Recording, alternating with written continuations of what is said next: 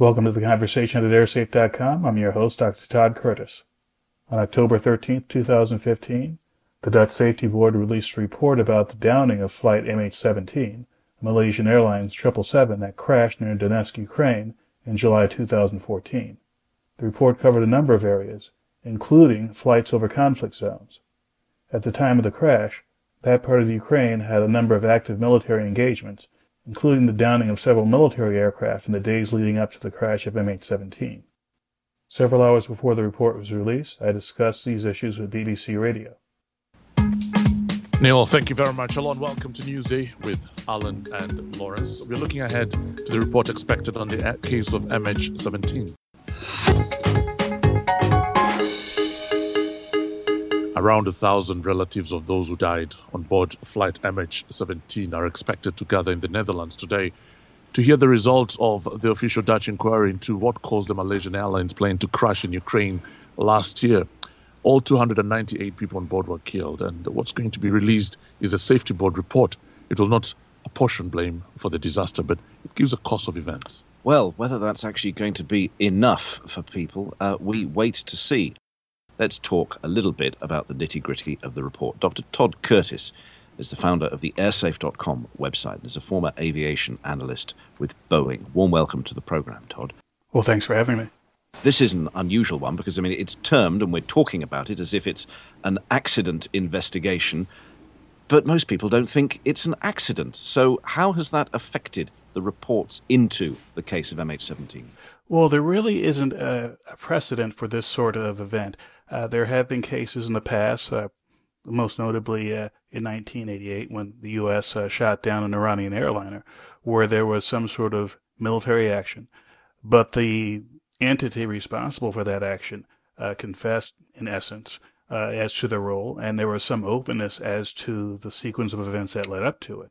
The overwhelming circumstantial evidence is that there was a surface-to-air missile that was fired at the aircraft and brought it down. Exactly who fired it and why is one of the questions that, unfortunately, there's not cooperation on the other side to resolve that issue.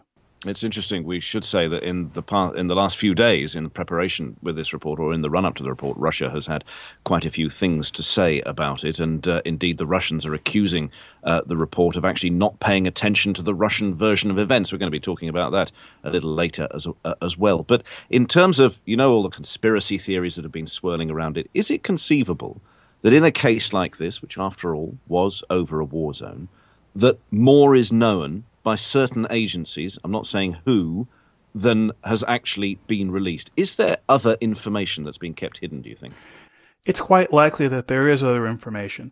And of course, as many of your listeners will know, there's quite an extensive cooperative intelligence activity between the United States and the United Kingdom, amongst other countries, where there is surveillance, electronic and satellite, over zones of conflict. And certainly this would have been an area that would have been of great interest to both the UK and the US authorities. So it's possible that they know more than they have let on to the investigating authorities. So there is more truth out there? There is, but it goes beyond just this particular event. There is a whole system of rules and procedures in place for flying over conflict zones, where civil aviation authorities inform airlines whether an area is safe or not. Typically, those organizations, amongst them Ukraine, don't directly cooperate with intelligence organizations, which may have far more detailed information about the risk.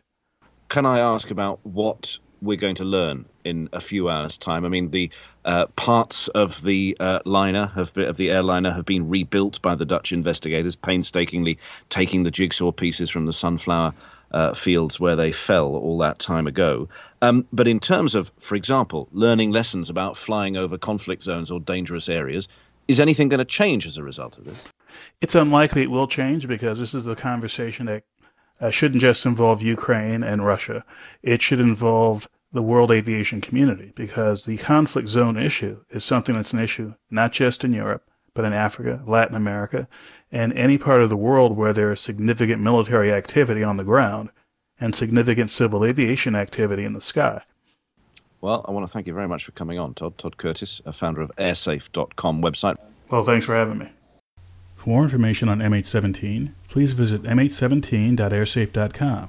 Thanks for listening, and we'll see you next time.